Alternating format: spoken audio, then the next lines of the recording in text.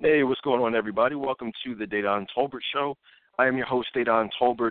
This is Ask Dedan Advice Mondays, the return of Ask Dedan Advice Mondays. It's actually been a little while since I've been back live on a Monday, and for those of you who may not know, our history, that actually was one of the flagship shows that we started way back when. Ask Dedan Advice Mondays, Barbershop Talk Tuesdays, Beauty Shop Talk Wednesdays, Celebrity Thursdays, and then Keeping It Real Fridays.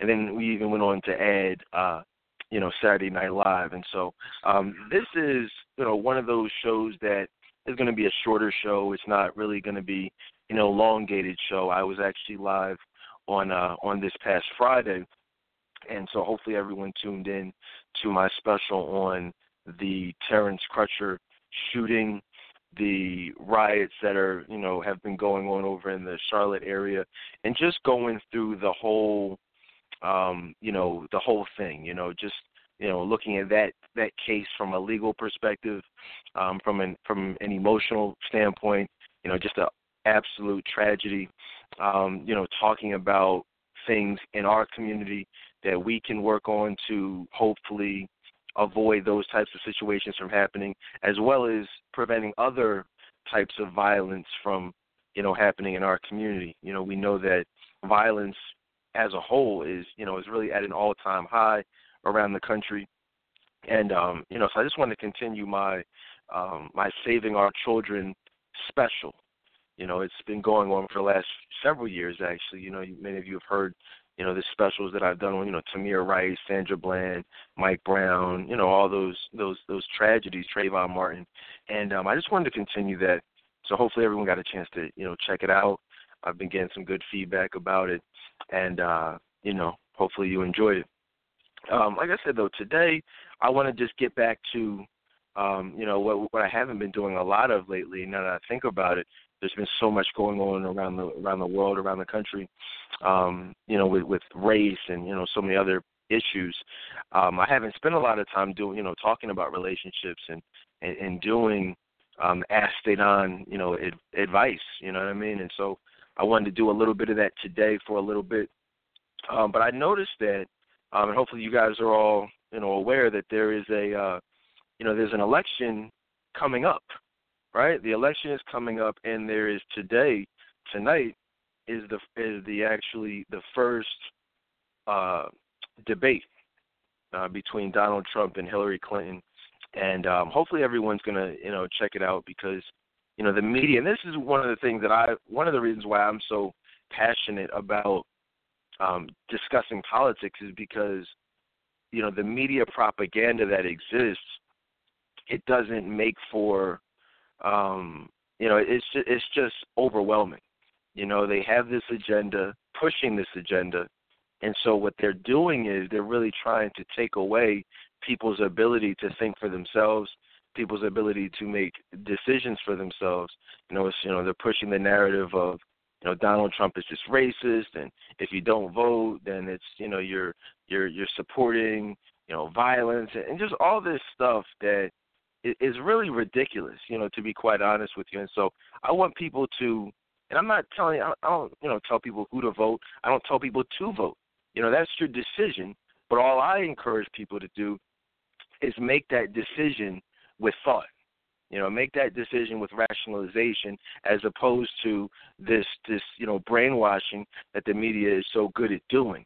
People, they say jump, everyone says how high, whether it's these tragedies and, whether it's the politics, whether there's so many different, terrorist stuff. It's like we feed off of whatever they want us to, feed off of at that moment, and people are going crazy about it. And so I just kind of sit back like, I'm a thinker.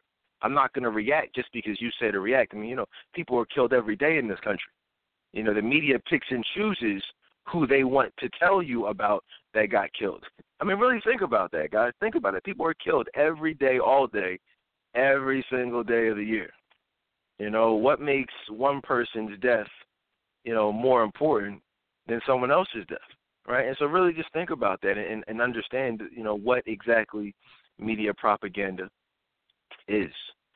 All right. So, like I said, one of the things I wanted to do today also is, as far as the election goes, is not just tell you to watch this debate, but I wanted to go over some very specific points that you can look out for, that you should be looking out for tonight, in order to think about things from your own perspective, from an independent thinking perspective. You know what I mean? Not just, I'm just going to watch it with all these preconceived determinations about, what Hillary Clinton's about or what Donald Trump is about, but no, like actually, let's look at the real issues, right? And let's look at what issues are important, and then let's watch them and see how they respond to those issues.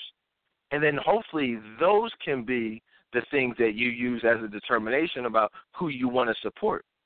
Because for me, I always base what I think about people off of what they tell me and what I see for myself.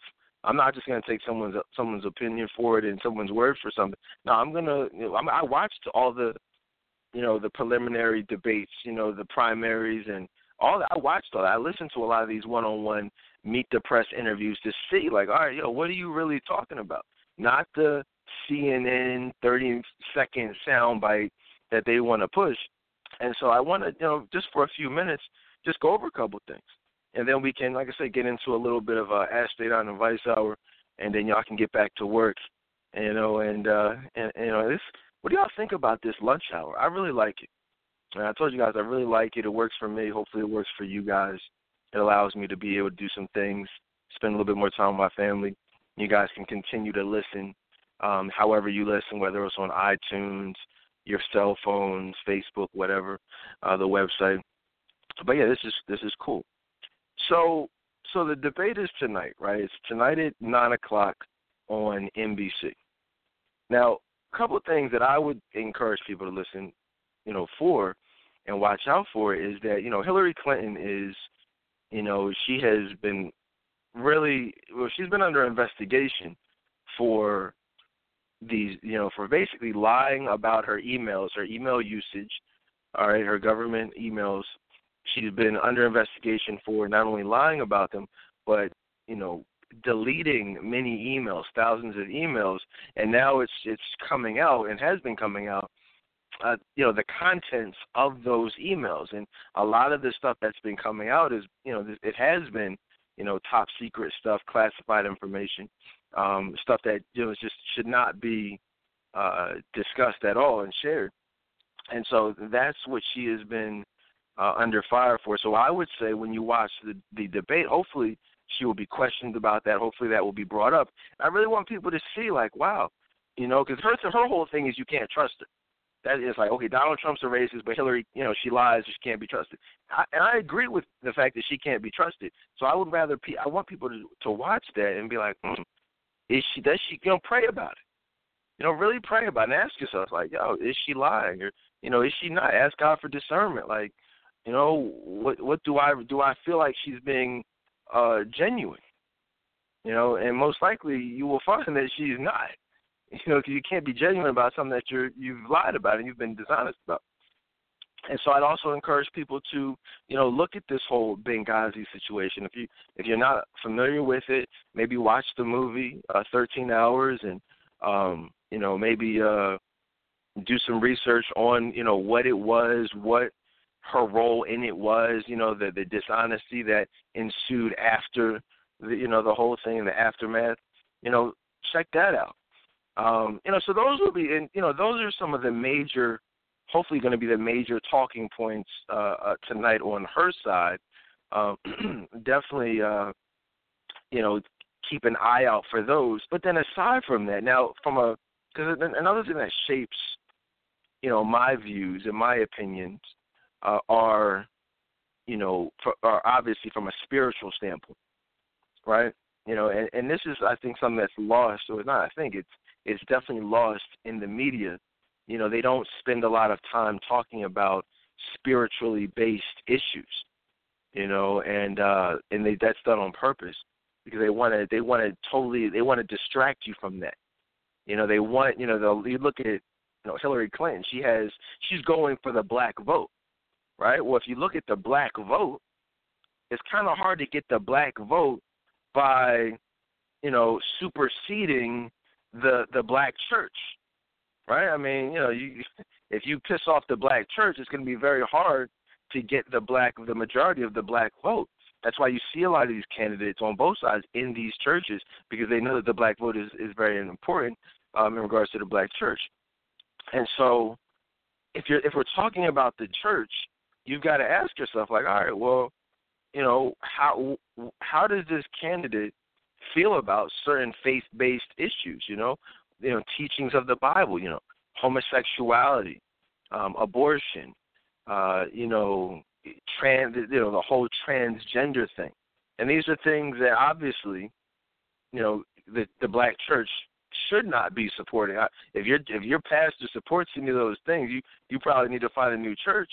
And so if you wouldn't follow a pastor who supports gay marriage, transgender rights, homosexuality, it's hard for me to understand why someone would support a political candidate who is in favor of these things, especially when there are other options available.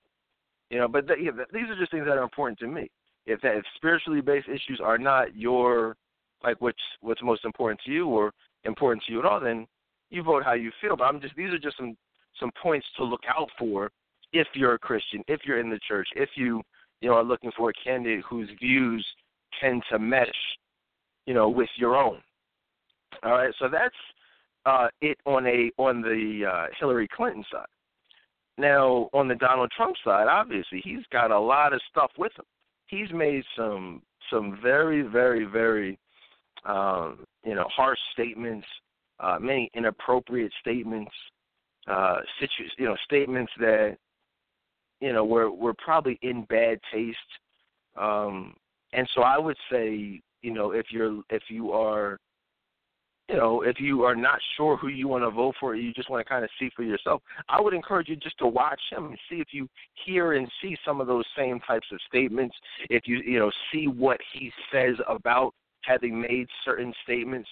Obviously the media has embellished a lot of things, but I would like to just see how he, maintains his cool in those types of situations when being asked, about certain things that he said. So definitely do that. There's this whole Mexico thing, which was absolutely, just totally taken out of context, 100% ridiculous. He said some things about Mexico, the same things that I've actually said myself about Mexico, the same things that I've actually said myself about criminals in the black community. I mean, the reality is, I just did a whole show on it. We got to get out of this, guys. We got to start keeping it real. And that's not to say Donald Trump keeps it real about everything, but, are there criminals who come over illegally across the border? Of course. Are there Mexicans who are rapists who come to this country and cause problems and commit crimes? Absolutely. Are there, is there a big Mexican drug problem? Of course. Do a lot of those people come over here illegally? Yes, of course. And that's what was said. Never did I say, or never did Donald Trump, I've heard anyone say all Mexicans are rapists, all Mexicans. I've never heard anyone say that. I've certainly never heard Donald Trump say that. In fact, I've heard him say the opposite. But absolutely, we need to protect our border. Absolutely, we need to build a wall, or if not build a wall, at least have some type of secure system in place for securing the borders. Now, whether that's a wall, whether that's not a wall, I don't know, but I know it will be a whole heck of a lot better than what's there now and what's been there over the last 8 years under this current administration. And so, I would really encourage people to watch, to see. Okay, fine. You don't agree with Donald Trump, and his stance on immigration. Well, what's Hillary Clinton's stance on immigration? What does she plan to do to secure the borders? I haven't heard I haven't heard her say, hey, this is what I plan on doing to secure our border, to keep criminals out. I haven't heard that. So those are some things, and whether you agree, whether you disagree, these are some things that we should all be watching out for. Don't just watch just to watch because you want to be entertained. Like, really watch with the thought of these views. Their answers and responses are going to be what shapes my vote, if you choose to participate at all. And if you don't, I have no problem with that whatsoever, for reasons that I've named, many times over the last several years. So there's that. Look out for specific policies. Donald Trump has been criticized for saying, okay, I'll do this and I'll do that, but he's not really being specific. He's not really saying exactly what he plans on doing. There have been questions on, is he even, familiar? Does he even understand a lot of the foreign policy? And let me just say my personal views. I mean, and do I think that's a problem? Yes, I think that he has a lot to learn about foreign policy and about the war and different, but, at the end of the day, I think we all do. And I think that, I think that that's it. Whoever's president will put themselves in a situation where they're surrounded by the best legal minds. Barack Obama had zero experience in that when he came in, but he surrounded himself with the top generals and advisors and things like that. So I think it's important to understand that that's what any president is going to do. Now, Hillary Clinton, on the other hand, guys, I just want people to understand. Yes, does she have more experience? Yes, but you got to understand, and this is where this is where it becomes problematic, because people don't really understand what that experience entails. Hillary Clinton has experience she was Secretary of State, but look at the world. Look at the job that she's done. Look at the state, our relations with everyone. It's horrible. The relationship with Russia has deteriorated. Things with Iran have escalated. North Korea has escalated. We're like at the brink of war with everybody. Terrorism is at an all-time high. I mean, it's like, you know what I'm saying? Like, okay, yeah, you've been doing this job, but you know what I'm saying? Like, what have you done that's been beneficial for this country? And so these are things that both candidates, guys, should have to answer for, and we should be using their answers and responses to really shape our opinions. And definitely, I'll be online tonight, and next time I'm live here on the show, we will, we can talk about it. I'll, we'll do like a, post-debate recap. But yeah, man, it's going to be interesting. They're saying there's going to be something like Super Bowl type numbers, like 90+ million people watching the debate, as it should be, and that's what I'm hoping. I'm hoping that we watch it. You know what I'm saying? I'm hoping that we actually, like black people, actually watch it, because we don't historically do that. Like, I can't tell you how many blacks, I talked to during the primaries. I'm like, yo, cause I'm excited. My wife will tell you, like, I taped all the debates. So even if I couldn't watch it live, I would come home late and watch it, or watch it the next morning. So I watched every single debate, Democratic and Republican. And, I would ask them, like, yo, what you think about the debate last night? Nah, I ain't watched that. Okay, well, dang. But you don't like the Democrats, you don't like the Republicans, but what are you basing that off of? You didn't even watch the debate. So hopefully people will actually watch and not just follow the media's lead. All right. What else is going on out here? I had on a different note, I had a very positive experience this morning, and I posted about it. A lot of people have been commenting and things like that. But you hear so much in today's society about police.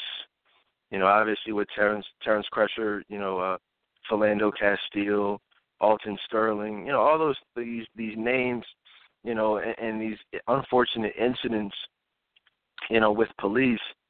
It's just a very negative, stench in the air, so to speak, when you mention police officers. But I've had some good experiences. I've had some bad experiences, But this morning I had an experience, and it wasn't anything, major, but it was nice, and I felt like, what, let me share it, And basically, this is where I dropped my daughter off. She started kindergarten, so I drop her off at school. Now the school that she goes to, it's in an environment where there's not a lot of parking. There's not like a big parking lot, so a lot of people, everyone's dropping their kids off around the same time, so there's very little, if any, parking. And so, I pulled over into the space. It wasn't even a no parking space. It was like a bus drop-off lane there, and I put my flashers on.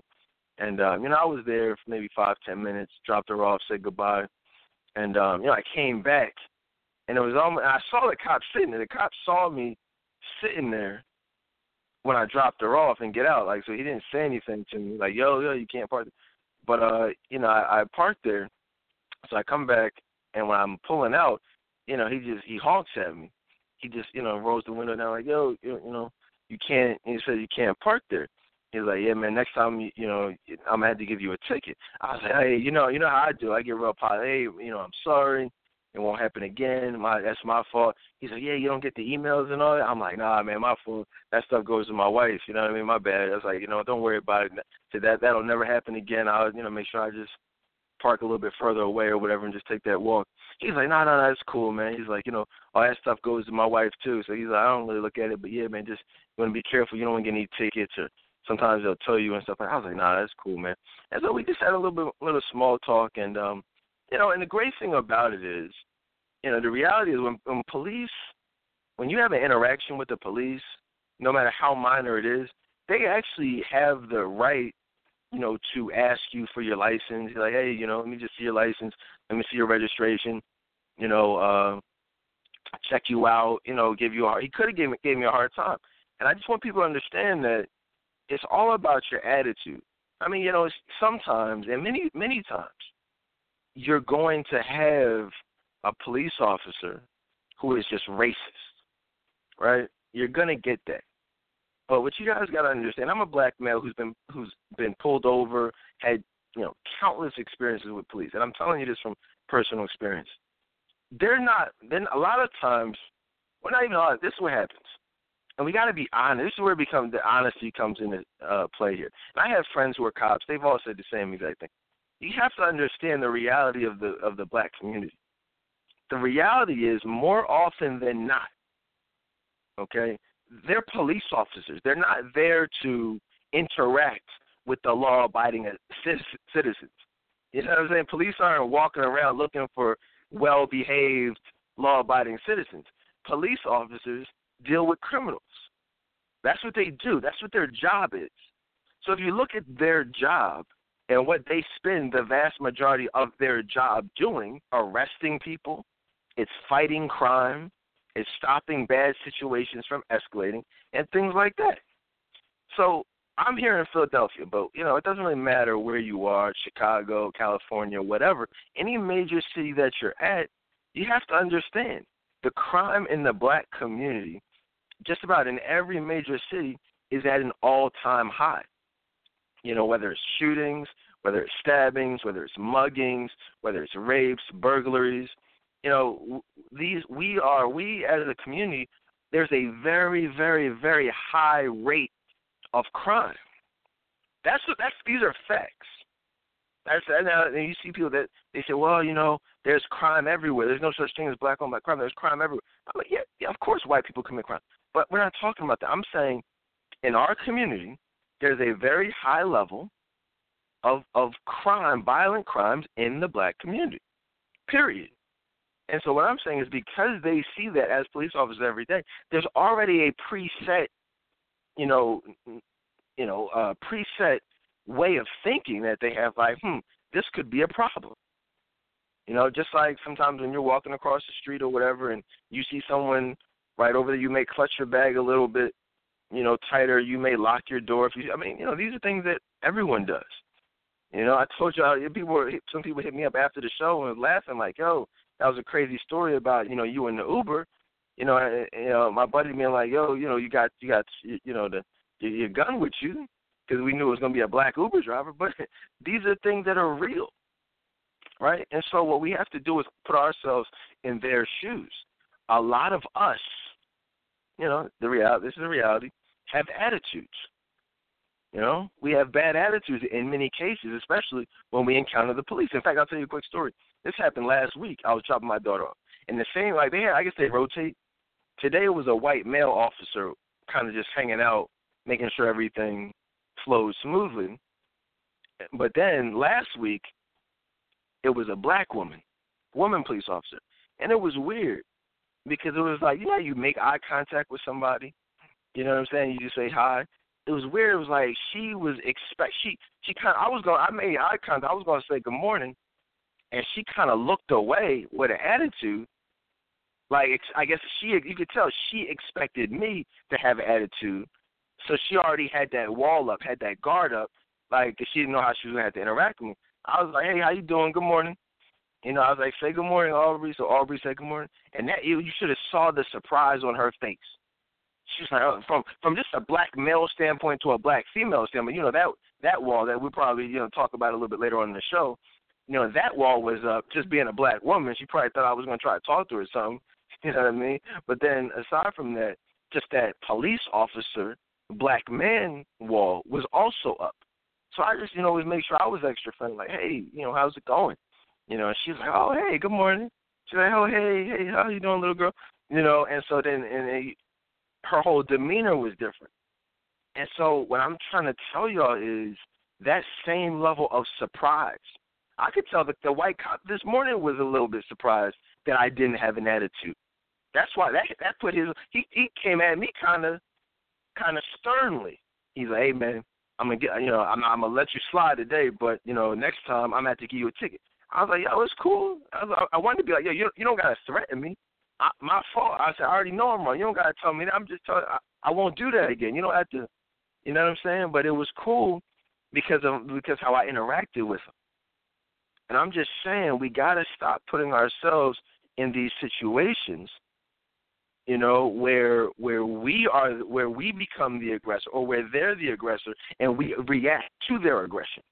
Because us reacting to their aggression based on their previous experiences, that in and of itself escalates the situation and often leads to, you know, Sandra Bland or, you know, Trayvon Martin. Because let's be honest, we all, you know, you guys heard me do the show on Trayvon Martin. I mean, that's exactly what happened there. I mean, was George Zimmerman wrong? Okay, yeah, definitely shouldn't have followed him. But I'm pretty sure, he came at him aggressively. Yo, what are you doing here? Da, da, da. And Trayvon Martin reacted to that, right? And then he punched him in the face. Trayvon Martin was on the ground pummeling George Zimmerman, which led to him being shot in the upward position. Trayvon Martin was shot in the chest while he was on top of George Zimmerman.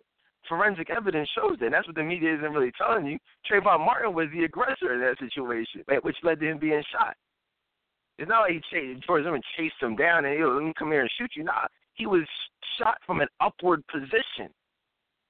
Trayvon was on top of Jordan. You guys see how that goes? So all I'm saying is let's us not be the aggressor, not react to the aggression in many cases of racist cops, overly aggressive cops, because 9 times out of 10, we're going to be the ones who end up on the wrong side of that. And that is unfortunately an unpopular way of looking at things, especially in today's racial climate. But that is the perspective that's going to lead to lives being saved. See, it's crazy. Like I told you last time, people want to argue and debate about and protest about stuff after the fact. I want to help avoid stuff. I want to help stop these shootings. Now watch this. This is crazy. I posted about a couple of these situations over the weekend. And this is the same type of stuff that nobody talks about, nobody sees, but I see it all. Watch this. You guys know I played tennis, right? I'm in a tennis league. And so I'm down on I'm at school. I'm at Cheltenham High School. Now, if you're in Philadelphia, you know about Cheltenham school district in Cheltenham Township. If you're from outside of in a different state throughout the country, listening in today, Google Cheltenham. Look at the demographics. Look at the schools. Look at it's a white area. You know what I'm saying? It's a very affluent, white neighborhood. Now I'm there, but that's just where I like to play. We have very nice tennis courts. I don't want to play where I live. It's not the courts aren't as nice, so I go out to Cheltenham to play. And so I'm playing a buddy of mine, right? And and he's black. So you got 2 black men. We're playing tennis. Now, this is the funny thing. The cop followed me. I play there all the time. This cop, he was on his way out. He sees me pull in. He he circles back around and parks, and he's watching me set up. And then he sits there and is watching me and my buddy play tennis, which is whatever. It is what it is. And then so he leaves out after a while. Now, interestingly enough, not too long after he leaves, these guys in this white, it's like a white Honda Accord, they were joyriding. They come speeding through the lot, doing freaking donuts in the parking lot, just stupid stuff, speeding in and out. And this happened over the course of the whole time we were playing. So they were, like, over the next hour, they're speeding around, spinning all around, laughing, carrying on, probably drinking, and the cop I didn't see the cop. I'm like, yo, this would be a real bad situation, if that cop sees that, or any cop sees that, in the one of the most white neighborhoods, out here. You know what I mean? And these black kids, a car, 4 or 5 black kids in one car, speeding around. And it was just a bad situation waiting to happen. And so what I'm saying is, it was amazing that, and just fortunately for everybody that he didn't see that, because I can already tell you that would not have ended well. And it had the potential, for something really bad to happen. Because they were just straight niggas. Niggas doing what niggas do. You know what I mean? I'm just keeping it real with you. And me and my buddy, oh, man, look at these guys. You know what I mean? And just doing stupid stuff. Like, go to the hood with that. Take that back to the hood. Don't come out to the white neighborhoods and be joyriding through a parking lot on school property. That's just stupid. And we see so much stuff. We see so many people doing stupid stuff, but then when they get stopped by the cops, and then they want to get belligerent with the cops, and then when something happens, somebody gets shot or, whatever happens, it's like, oh, my gosh, it's about race. A lot of this stuff isn't about race. It's about stupidity. It's about stupidity. I mean, in many cases. So, I just wanted to share that story. But watch this. Now, for those of you who follow me on Facebook and are in the Friends of the Dedan Tolbert Show, I posted this video in there. Now, if you guys know about Simon's Playground, if you're from Philly, you probably heard of it. It's not a good area, and it's not a good playground. I live not too far from Simon's Playground, and I don't even allow my kids to go to Simon's Playground. I'll drive several miles away to take my kids to the white playground just because I don't want them around these ignorant black kids on these dirty playgrounds. You know what I mean? But that's just me being real. And most of you probably do the same thing, but a lot of people, they want to, they don't want to talk about that. They want, but we got to keep it real. You know what I mean? They race is this and that, but everybody's going to the white neighborhoods. They'd rather go to the white, McDonald's. They'd rather go to the white Rita's Water Rights. They'd rather go to the white playgrounds because they're better and you feel safer. You know what I'm saying? But everybody, oh my gosh, these cops are so bad, but you rather be with the white folks anyway when you having fun with your kids or whatever. But that's that's neither here nor there. But so I'm at Simon's Playground, and I'm not even there. I'm just like in the area. But I hear these sirens. I'm like, yo, what the heck is going on? So what's all this? So I look over, and it's a football game. Every Saturday they have football games and stuff like that. That's usually no problem. But I look over, and you see all these cop cars on the football field. The cop cars are riding through the football field with their sirens on, honking. And I see this whole big crowd of people, congregating. And so I videotaped it, and I posted the video in the group, so you guys could see exactly what I was talking about. And all you see is niggas. You know what I'm saying? Like, just niggas. Evidently, it was some type of fight, some type of brawl, and the cops are there trying to break it up. And then you see the cops. I guess it had already congregated and carrying on, and the cops were trying to clear the area. And they took at least 15, 20, 30 minutes just trying to tell people to clear the area. They're like, yo, go home. They're honking, sirens. They're yelling out the car, go home, get out of here, clear the area, clear the field. You know what I'm saying? And kids are just looking, standing around, wanting to see more action. And I'm just like, now when the cop starts beating people, you know what I'm saying? When the cop starts tackling people, And somebody acts belligerent and somebody ends up getting shot or tased or maced, then it's, it's a problem, right? But how many times did the cops have to say, go home, and people still stand around like they don't understand English? And I don't, in many cases I blame the kids, but in other cases I blame the parents, because the parents are not, they have no control over the kids. I wish I could say it was like a mob of just ignorant kids, bad-ass kids. And nobody wants to talk about that, man. We got police out here. All this stuff is happening because a lot of these cases are people who were not raised properly by their parents. Parents letting them do whatever they want to do, have no discipline, no authority at home. So it's like when they encounter a real authority, they don't know how to act. And so, my kids don't act like that. My son is 2 years old. He's not even 2 yet. And he says, thank you. Saying, look, you can tell he follows directions. My daughter follows directions, has manners. And you don't see that. These kids out here don't have any manners. And that's the real problem, for real. Because that's where it all starts. If you're belligerent and have an attitude with police, they're going to have an attitude with you. I was at a town hall not too recently, and at my church at Enoch. It was like, the police officers there, and he said, look, man, first thing I check is your attitude. It was a black cop.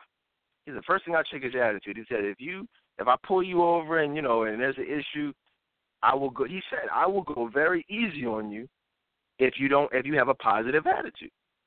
He said, but I'm being honest with you. He said, if I see an attitude or if I see you getting loud or not following directions or anything like that, he said, I will give you every possible ticket and prosecute you to the fullest extent of the law. He said that. He said there will be no breaks, there will be no leniency. He said whatever it is, he said you will get every possible ticket, if you have an attitude. He said, but if you don't, he said chances are I won't even give you a ticket. And think about that. Think about that level of extreme. From going to getting every possible ticket to getting no tickets just because of your attitude. And that was a black cop. So imagine the extent that these white cops will go to. Does that justify a lot of the stuff that goes on? No. See, people worried about justification. I'm worried about keeping it real and not having to even deal with any of this stuff. But yeah, so whether it's the kids joyriding in the Shellingham parking lot or the niggas out here fighting at Simon's playground, whatever the kid, which is also real quick, there's a rec center attached to the playground. A couple of years ago, some guys walked in and shot up the rec center. And so a kid was killed. This is the type of stuff that happens, man. There were no marches, there were no protests outside of Simon's or anything like that. But why? Because it was nigga stuff. Right? That's what happens. Another thing I was going to talk about real quick, briefly, then we can get into some entertainment news and some Ask Dedan advice questions. I was watching Vlad TV. I don't know if you guys watch Vlad TV or whatever, but he has a lot of interviews, and he's usually right there in the midst of whatever's going on in hip hop. At that moment, he was, they were talking about the beef between the Game and Meek Mill and that whole situation, and and AR-Ab was on there. Now, if you guys aren't from Philly, you probably don't know who AR-Ab is, but he's a local rapper and hustler, who knows what else. But they rap about guns and drugs and things like that. And they're known for keeping it quote unquote real. And on the interview with DJ Vlad, he was asking him like, yo, what do you think about this whole beef thing? What do you think about it? Like, what's your thoughts? And he was saying, look, man, he said, I don't get it. He's like, are y'all beefing or y'all not beefing? He's like, because if y'all beefing, and you from Philly, he said, nobody fights in Philly. He said, it's all about the guns. He said, it's all about the guns. He said, if it's a problem, then these guys are going straight to they're shooting. They're not fighting. He's like, Game is talking about fighting people and this and that. He said, but, you know, if you from Philly, ain't nobody talking. Ain't nobody fighting. It's, you know, they're just shooting. And I'm just listening like, wow. It was sad because of how true that is. And these are real guys. These are guys from the streets. And I posted that video because I wanted people who aren't in the midst of, you know, the hood to really see, you know, how true that stuff is, how prevalent gun violence is. You know, back in the days, you had a problem with somebody, you know, you might fight or whatever. That was that. But now it's just like they're shooting. You know, and cops know, just like they know that, the thugs know it, the police know that too. So they're automatically going into these situations thinking we're about to have a shootout or there's going to be a gun battle. You know, were they wrong for you know, shooting and killing Tamir Rice? You know, could that situation have been handled differently? You know, absolutely. You know, but you got to put yourself into that mindset. That mindset was birthed from reality. No, Tamir Rice wasn't a gangbanger. No, he wasn't there trying to shoot anybody, although he was pointing the gun at people walking by, acting like he was shooting people. But that, you know what I'm saying, he was not that. But how do the police know Toy Gun from maybe their last call from an hour ago or a couple hours ago or a couple of days ago, where they actually walked into an active gang shootout, where instead of a 12-year-old boy playing around, it was a 12-year-old boy, you know, actually trying to kill somebody. You see what I'm saying? Like, that's their reality. You go down to West Philly, South Philly, wherever you live, down, you know, the worst part of your neighborhood, you know, it's the same thing. And so we, as a community, I've said this before, I'll continue saying it, we got to stop the foolishness. We got to stop the gangs. We got to stop the violence. You know, it's so bad out here. It's so bad out here. You know, I cannot stress enough how it's like the wild, wild west out here. Everybody has guns. You say the wrong thing to the wrong person, you're shot dead. You know, you can look in these young men's eyes, and you know, literally, and you can tell if you say the wrong thing to them, they will shoot you. That's not, you know, that has nothing to do with race. That has nothing to do with police. It has to do with a sense of hopelessness. You know, and a lot of times, you know, you hear people wanting to focus on, it's not that we shouldn't acknowledge it, but you see people wanting to focus on the you know, the system and the government and the environment that they have created for us that breeds a lot of this violence. And you know, it absolutely, the lack of funding for schools, and I mean, so many other things, you know, that they have specifically and purposely instituted into our community to keep us oppressed and to cause us have a higher rate of violence. But at some point, we have to take responsibility for our own actions. You know what I mean? Like you know me. I have kids. I have a wife. I have a family. But if I fell on hard times, you know, and I had no other way of feeding my family, I'm still not going to resort to robbing you. I'm not. You guys listen to my show. I'm not going to invite you somewhere. You know what I'm saying? And then, hey, you want to come hear me speak, or you want to do this, and then try to stick you up for your money. Like, I'm not going to do that, no matter how bad things get. You know, and that's what a lot of stuff is going on out here. These people are robbing and scheming, breaking into homes, killing people, inviting you over, robbing you. Like, and you want to blame the government for that? Come on. You know what I mean? Like, let's stop the foolishness.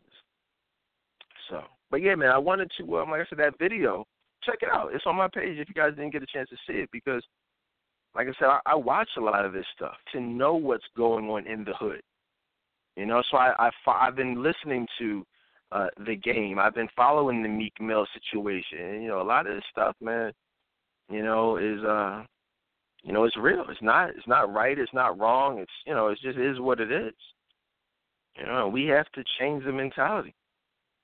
I mean, they're talking about killing each other. This isn't like a hip hop. They're really talking about, like, yo, when I see you, like Game's talking about, when I see you, I'm gonna knock you out. Meek Mill is saying, okay, you put some hands on me, I'm shooting you. So it's like, this is real beef right here. You know, and so a lot of people don't understand. They think, oh, no, it's just hip-hop stuff. Nah, man, it's a lot deeper than that.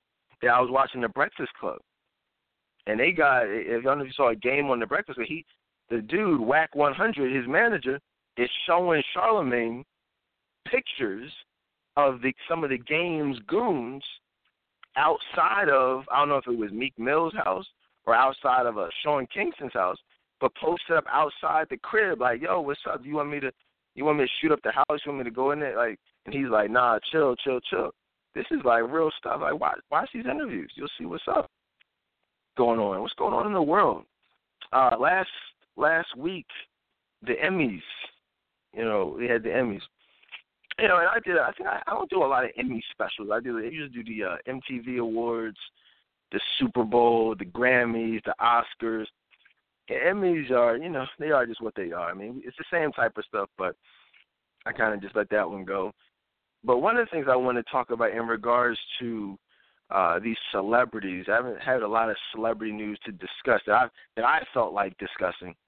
But one thing that did stand out that was interesting to me was Brad and Angelina divorcing. Angelina Jolie and Brad Pitt have announced that they are, you know, divorcing. They're separated. And, you know, it's interesting because, now, again, I'm not into the whole I predicted this, you know, but if you guys have been around, so I know many of you have, since we started, they were that situation. Because I remember when Brad Pitt was dating Jennifer Aniston. You know, I remember when they stopped dating and then him and Angelina Jolie became a couple. And I remember discussing, you know, how, you know, interesting that, because I don't judge these people, but it's like, okay, that's interesting. You know, and I remember saying, that's not going to last. That's not something that's going to be forever.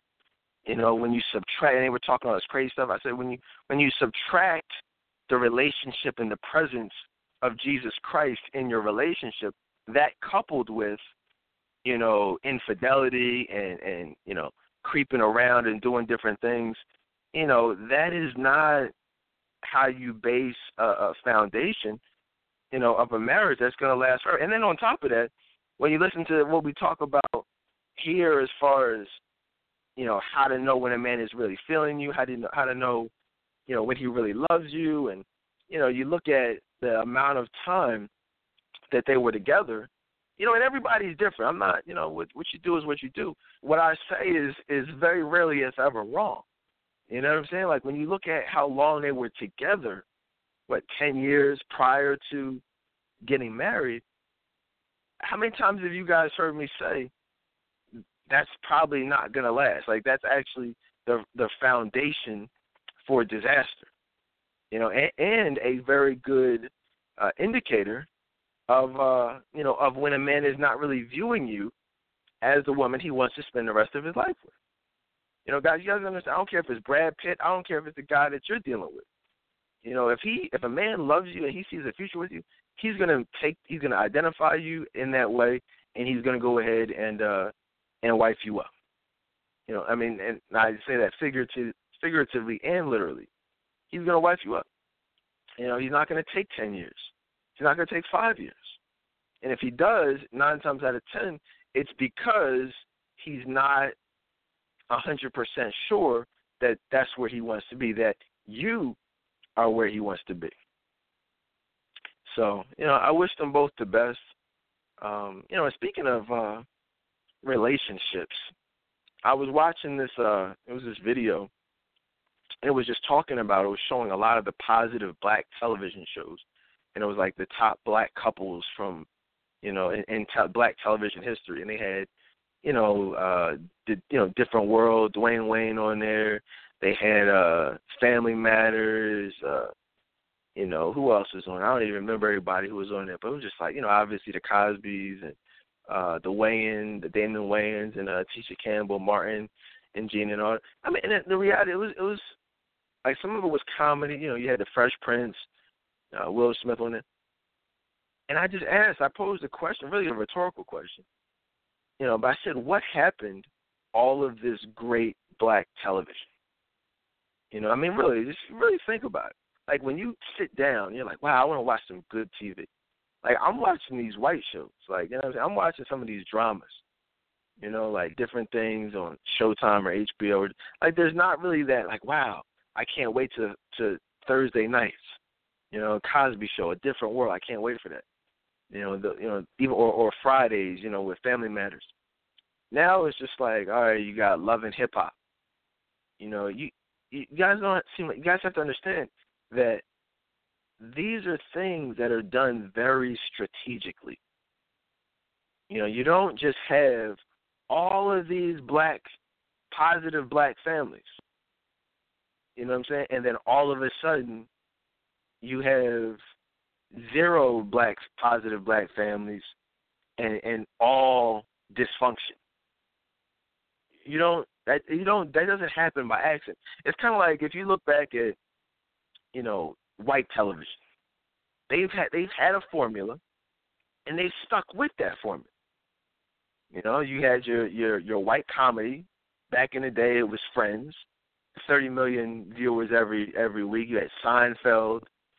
Those are the biggest comedy. Then you had your dramas.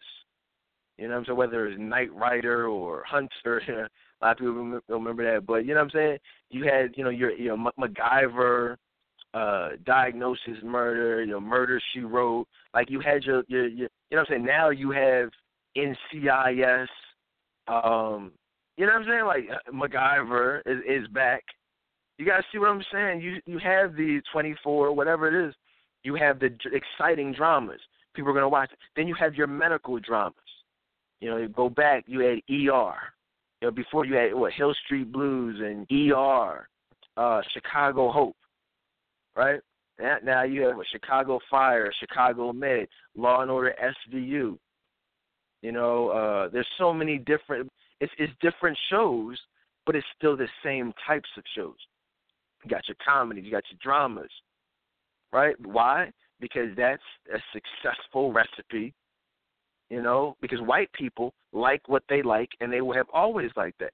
That's that's just what it is.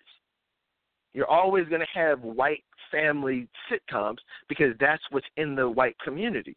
You have white families, so they want to watch things that they can relate to. That's never going to change. That formula for success on television and movies is never going to change. But when you look at the black community, we have actually changed. Back in the day, my family, this is still my family. Like, my family looked like the Cosby Show family. My father was there, my mom was there, I had brothers, I had sisters, like that. I could relate to that. A lot of black families could relate to that back in the day, right? You could. You could relate to a different world. You can relate to going to college. I went to college. My brother went to college, you know what I'm saying? You could relate to that. Sister went to college. So you could relate to going to college. A lot of people could. You could relate to seeing positive families around you. So that's why they put those images on TV. And even on good times. Whether you had some rich families, like the colleges, or you had many poor families. But either way, you had a family. You see how that works? You still had a family that loved each other. But now, you don't see as much of that in the black community. So why are you going to keep putting it on TV? These people are in the business to make money. They're going to put the images on TV that they know that we can relate to. If they know for a fact that there aren't that many positive, black families still intact, you're not going to keep coming out with shows like Blackish. Yeah, that's there, but that'll be off the air in a few years. And I'd be very surprised if they replaced it with anything similar. Now, after that, you're going to start seeing more and more, Stevie J and Jocelyn, Lil Scrappy and whoever. You know what I'm saying? All that type of stuff. Ray J and his whole thing that he has going on, running back and forth through these different women. Just look at every single one. More homosexual stuff. You saw the homosexual storyline incorporated into Love and Hip Hop last year, you're going to start seeing more and more of that stuff. Because why? Because that's what we can relate to. You see what I'm saying? I mean, you look at they just had the BET Awards. BET Hip Hop Awards was taped. I believe it's going to be airing in October. But I mean, that's the type. It's just ghetto crap. Ghetto crap. That's what we see. And then and people say, well, why do you have such a problem with Black Lives Matter? I'm like, what? Black Lives Matter? I mean, to who? You know what I'm saying? Because even the stuff that's like your personal trainer, or someone coming to personally train you, in fitness, but they're a fat slob. Like, what can you teach me about personal fitness if you're putting all this negativity into your body? Milkshakes every day, McDonald's. You want to train me? And that's the same thing like that Black Lives Matter. Like, how are we trying to project that Black Lives Matter when our role models and the people that we put in positions of power and influence are negative? We're talking about let's stop the violence, but the most popular black entertainers rap about violence. You know what I'm saying? Black Lives Matter, but we have female musicians who are encouraging sex amongst our young women. So it's just like, come on, man, we're hypocrites. We're saying Black Lives Matter. We want Black Lives Matter to cops, but we kill each other every single day. That's how I feel. I'm like, you will never hear me say that because I can't say that and speak for our people until, cause like, imagine if I said that to a white person. If I'm like, yo, you guys got to respect this. Black Lives Matter. They're going to be like, they do? But what's up? Like, why y'all killing each other then? Because that's what I used to work in corporate America. And I used to be embarrassed if the news would come on or if a newspaper was laying around and they talked about all the violence. They would look at me like, Dad, those are your people. Like, they know it's not me because I'm not like that, but they'd be like, yo, those are your people. And what can I say? No, it's not. Like, I just had to sit back like, yeah, you're right. You know what I'm saying? We got to do better. So, I mean, that's just how I feel, man. We got to get back to supporting positivity, supporting black music, positive black music, supporting black films, supporting black entrepreneurship. You tell somebody, hey, I got a new job. It's like, oh, great. Let's go out to eat. Let's go celebrate. And tell somebody, hey, guess what? I started my own business. They look at you like you're crazy. Wait, but what you mean? You're not working no more? Hey, yeah, I'm working. I'm working my own business. Like, oh, why? Well, I ain't got no money to loan you. It's like, what? Like, these are the types of conversations, these are the types of looks that people give you in the black community. It's kind of crazy, but I just be looking like, oh, all right. So it is what it is, man. Like I said, I want to do a little bit of Ask Dedan and Vice Hour today and get up out of here. It's already been an hour. I only wanted to be on the air for an hour. Guess that went out the window. But a couple things. I had a really great time this weekend. I want to give a shout out to the ladies of Zeta Phi Beta Sorority Incorporated here in the Philadelphia area. I was invited to moderate a relationship forum on at their it was the Kids Summit 2016, where I discussed the topic of is chivalry dead, and in doing that topic, and that's a topic you guys have heard here on this show many times. But as you know, you can't talk about is chivalry dead without talking about first defining what it is. What is chivalry? And so I was talking to young girls. The girls were like maybe high school, 14, 15. And it was cool because I'm used to talking to adults, but talking to them, it was like they were just experiencing this stuff for the first time. Like they were just beginning the dating process, many of them.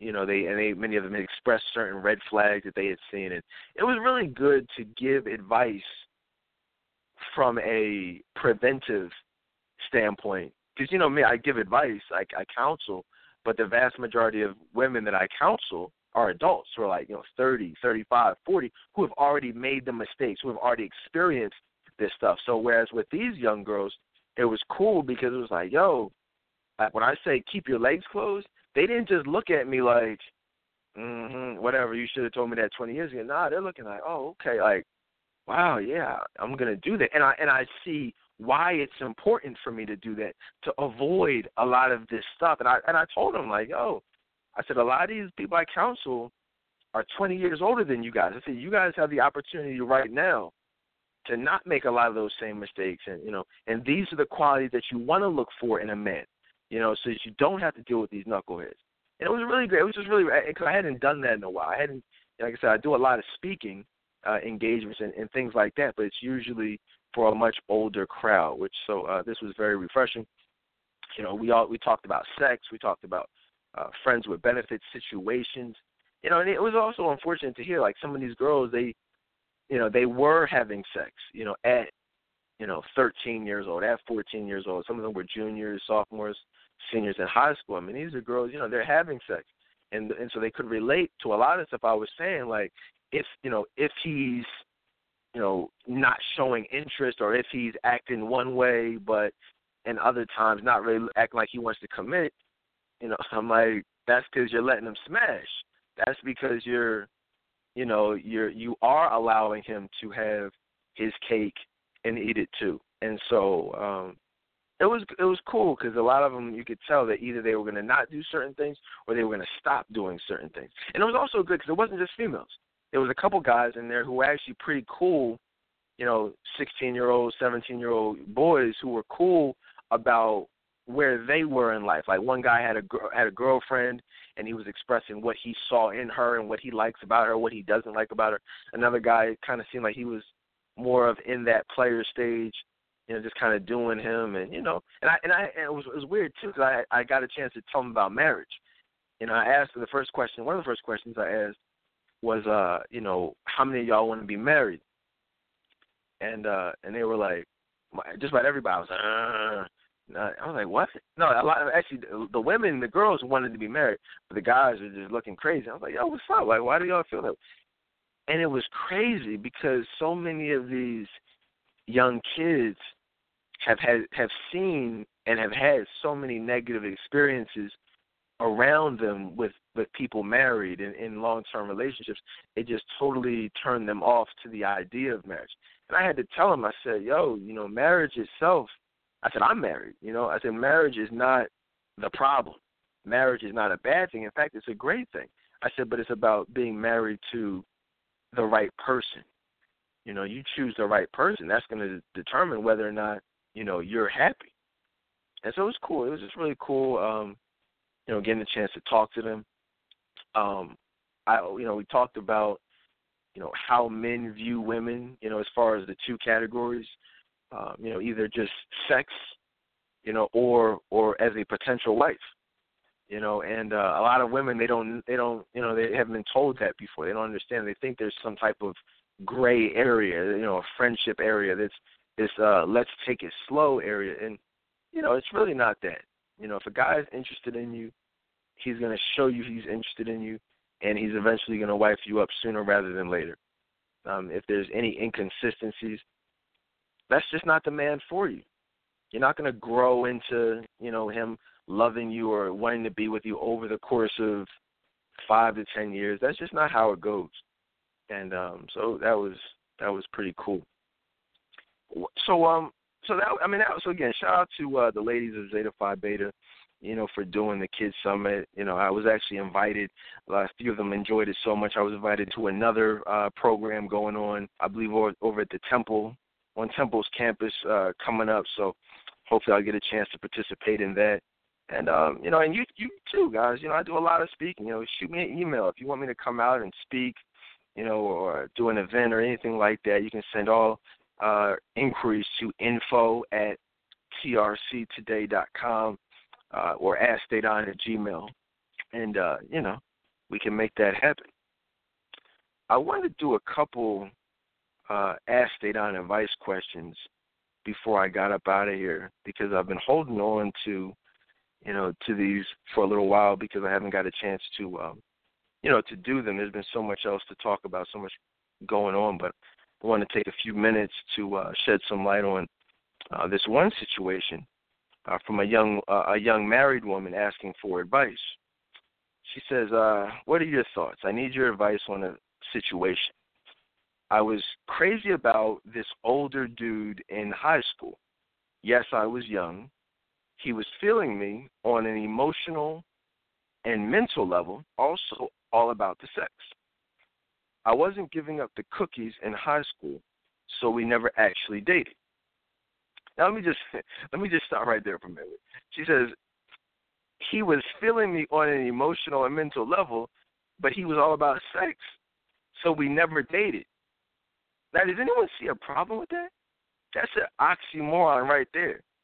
If he was all about the sex, which led to you guys never actually and technically dating, well then guess what? He wasn't feeling you on an emotional and mental level. He was interested on a sexual level. And that's the problem. A lot of women confuse a man being interested in them sexually with feeling them on an emotional and mental level. Two very different things. Right? So, and a man, and you not, ladies, understand. And this is something that we got into with the kids. A lot of these kids, they think that if a man is going to be interested in you, is going to stay interested in you, that he has to be getting the sex, which is totally false. Okay, you don't, ladies, you don't have to put out. You don't have to give up the sex for a man to be interested in you and to stay interested in you. In fact, doing so will actually eliminate just about any chances of him being interested in you. You got to not give up the sex. You got to chill. You do have to keep those legs closed. Not doing so is the type of thing that's going to remove interest and put you into the sex category as opposed to the wife category. So I just want to stop there on that first paragraph, though. So she says, anyway, he took me through some things, and I promised myself that I would not subject myself to that type of emotional pain ever again with him. Now, and I don't want to keep stopping, but really look at this. This is so indicative of what goes on. She says, I wasn't giving up the cookies in high school, so we never technically dated. She then says, but then he took me through some things. Well, ladies, think about that for a second. How does a man take you through things if you never actually or technically dated? That's where we get in. That's called friends with benefits. That's called just, Netflix and chill. But remember, you can never Netflix and chill. You can never, a man can't take you through some things without getting some things. It's called sex. You see how that works? If you never technically dated, why are you dealing with him on it? Why are you letting him smash if you're not even technically dating? If he's not even your boyfriend, why are you having sex with him? Back in the day, and I remember this is when not even back in the day, like when I was dating, I'm not that old.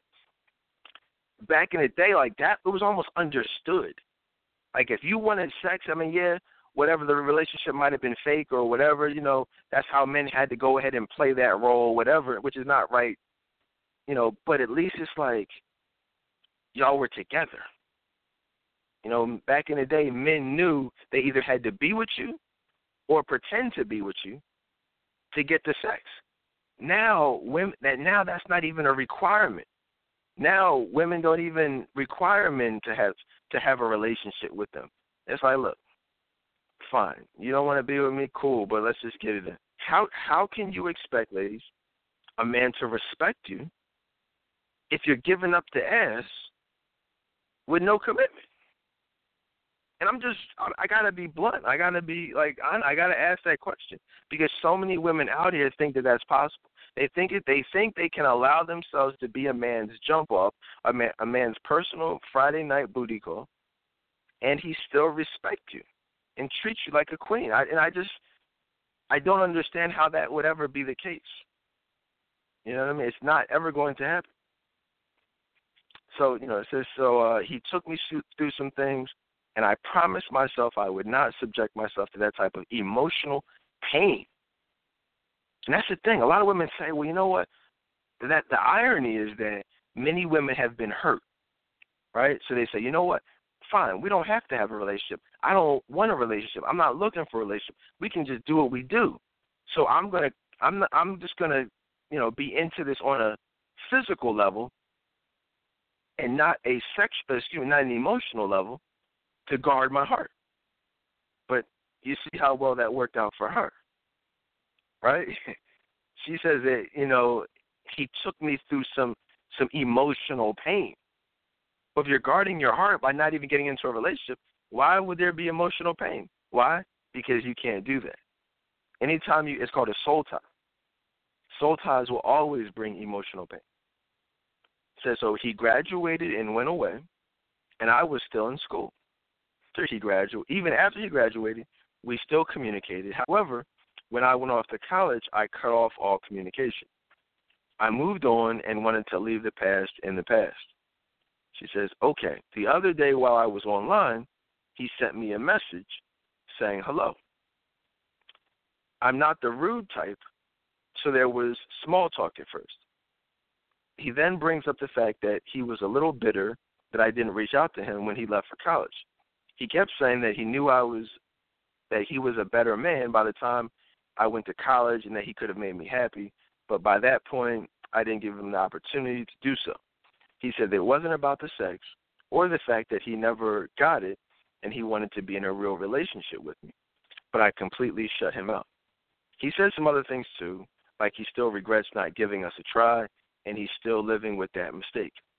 I was honest and I told him that he caused me so much pain that I didn't want to relive the past or try to fix the past. What's done is done. Now, let me just stop right there for a quick second. This is and Beyonce has done a really good job of, brainwashing young black women with this so ridiculous, belief that men are out here, 10 years, 15 years, 5 years later, with all this type of regret. It's like, oh my gosh, I messed up so bad and I should have put a ring on it and I should have did this and that, and it's like, come on. Irreplaceable, to the left, like all that stuff is giving women these ridiculous expectations of what men do. Ladies, you guys, and I'm just going to be blunt. I'm just going to be honest with you. These men don't care.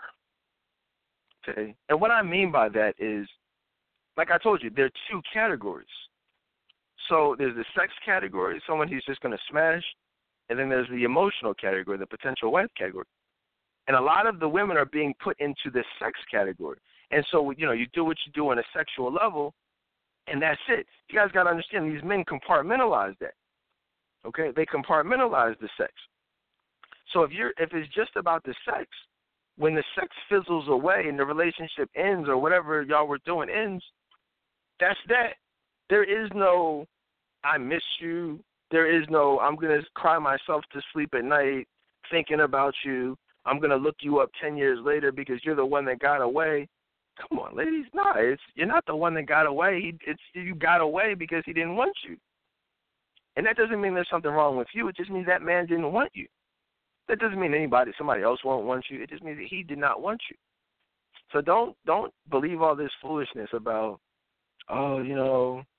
he's been thinking about you all this time, all these years, and I just wanted to hopefully want women to see that, it's not at all the way it is. That's not how men think.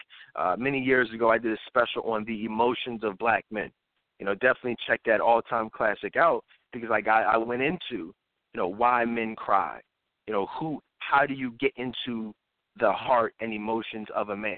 What kind of woman it takes to tap into that emotional side of a man, and it's not everybody.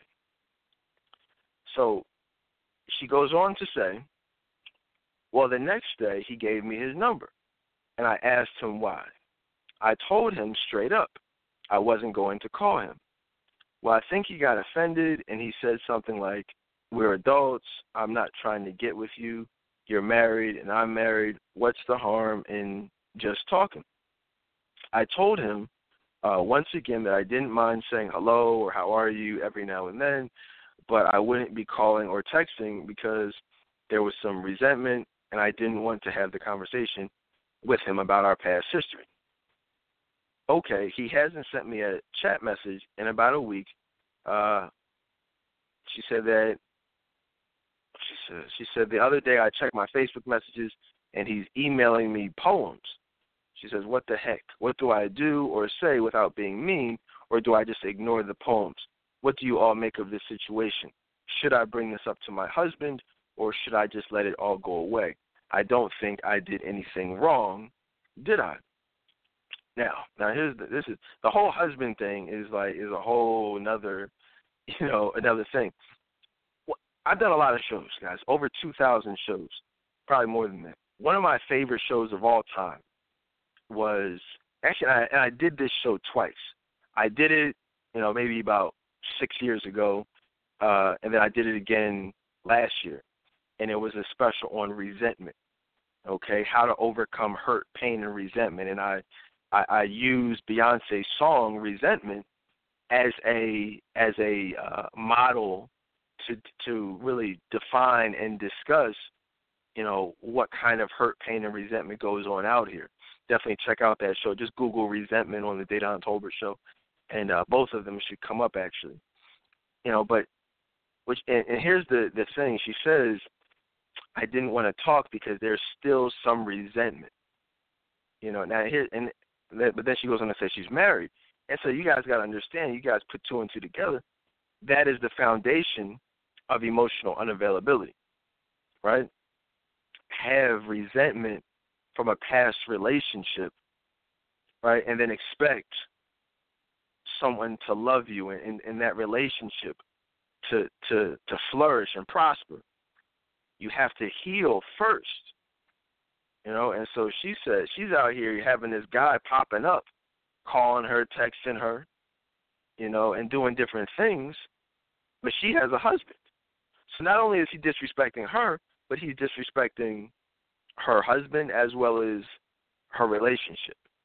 What one of the things that we as men look for in a wife is someone who is emotionally available. Someone who is free of any hurt, pain, resentment, negativity, baggage, and so once we see that, then those are the types of things that real men, the best men, look for in a wife, and we go ahead and wife you up. But, she not only has hurt, pain, and resentment based on this situation with someone that she was never even with, which really goes to show you how strong soul ties can be, right? Because, if you're talking about if you're talking about, 10 years, 15, 20 years prior, someone that you've never had a relationship with, but just had sex with, but yet you still have resentment about that situation, that's a pretty strong soul tie there. So you just gotta, if hopefully she can get this guy out of her life completely, just kind of tell him like, look, do not contact me anymore, leave me alone. I don't want to be bothered, and and be honest with your husband, because the worst thing that could happen is for your husband to, find out about this in a way that you didn't tell him. That's going to be very bad for that young woman. So I would say just eliminate him, completely, and that way you don't have to worry about, you don't have to worry about anything. You can just focus on healing, because that's something that should have been done, from the very beginning. So, guys, I'll go ahead and I'm actually going to wrap it up a little bit early today. Like I said, I just had some things I wanted to get off my chest. Hopefully, like I told you earlier, hopefully everybody tunes into tonight's debate. Definitely, I gave you the bullet points and the talking points to look out for. That way, you can watch the debate with some objective, an objective to really understand where Hillary Clinton is coming from, with these emails, what her policy is on certain things, and how that meshes with how you feel spiritually and politically, and just don't just, God doesn't forget about you. You know what I'm saying? So I don't believe ever You know, like even when we do bad things or whenever, God never forgets about us. So why would we forget about him when it comes to who to vote for or to vote at all for a particular candidate? Why is every other issue more important than issues that are important to God? You see what I'm saying? It's crazy. Like, you don't even hear people talking about spiritually based. Like, all right, well, you're a Christian. You say you're a Christian, but how do you feel about homosexuality? How do you feel about abortion? How do you feel about, transgender stuff? Like all this stuff that God is not of God, but you're supporting. Like, okay, so I'm still going to support you even though you support something that God doesn't support? Like, oh, okay. I know I wouldn't, but so many other quote-unquote Christians do, and I want people to think about that stuff. So there's that. Think about the whole Donald Trump stuff, See, I'm sure they're going to talk about the racism and the inciting violence and all this stuff. See how he responds to that. If it's in a way that you're comfortable with, cool. If not, then fine. If he gets up there and says "F all you niggers," then I could be like, all right, cool. You're racist, or or something along those lines. But Hillary Clinton has said a lot of racially charged things over the years. I mean, it's just amazing that people have forgotten about them. But calling people super predators, and you know what I mean. They need to be brought to heel. But we just got to get out of, like I said, being brainwashed by the media, heavily influenced by the media, and hopefully everybody enjoys it. You guys have Ask Dedan advice questions you want to send to me, you can send them to askdedan@trctoday.com, and I'll be back maybe a little bit later on in the week, maybe the weekend, and we'll keep it moving. One last thing too, if you guys want any type of counseling, I'm doing my fall special free emotional availability assessment. Everything is 50% off.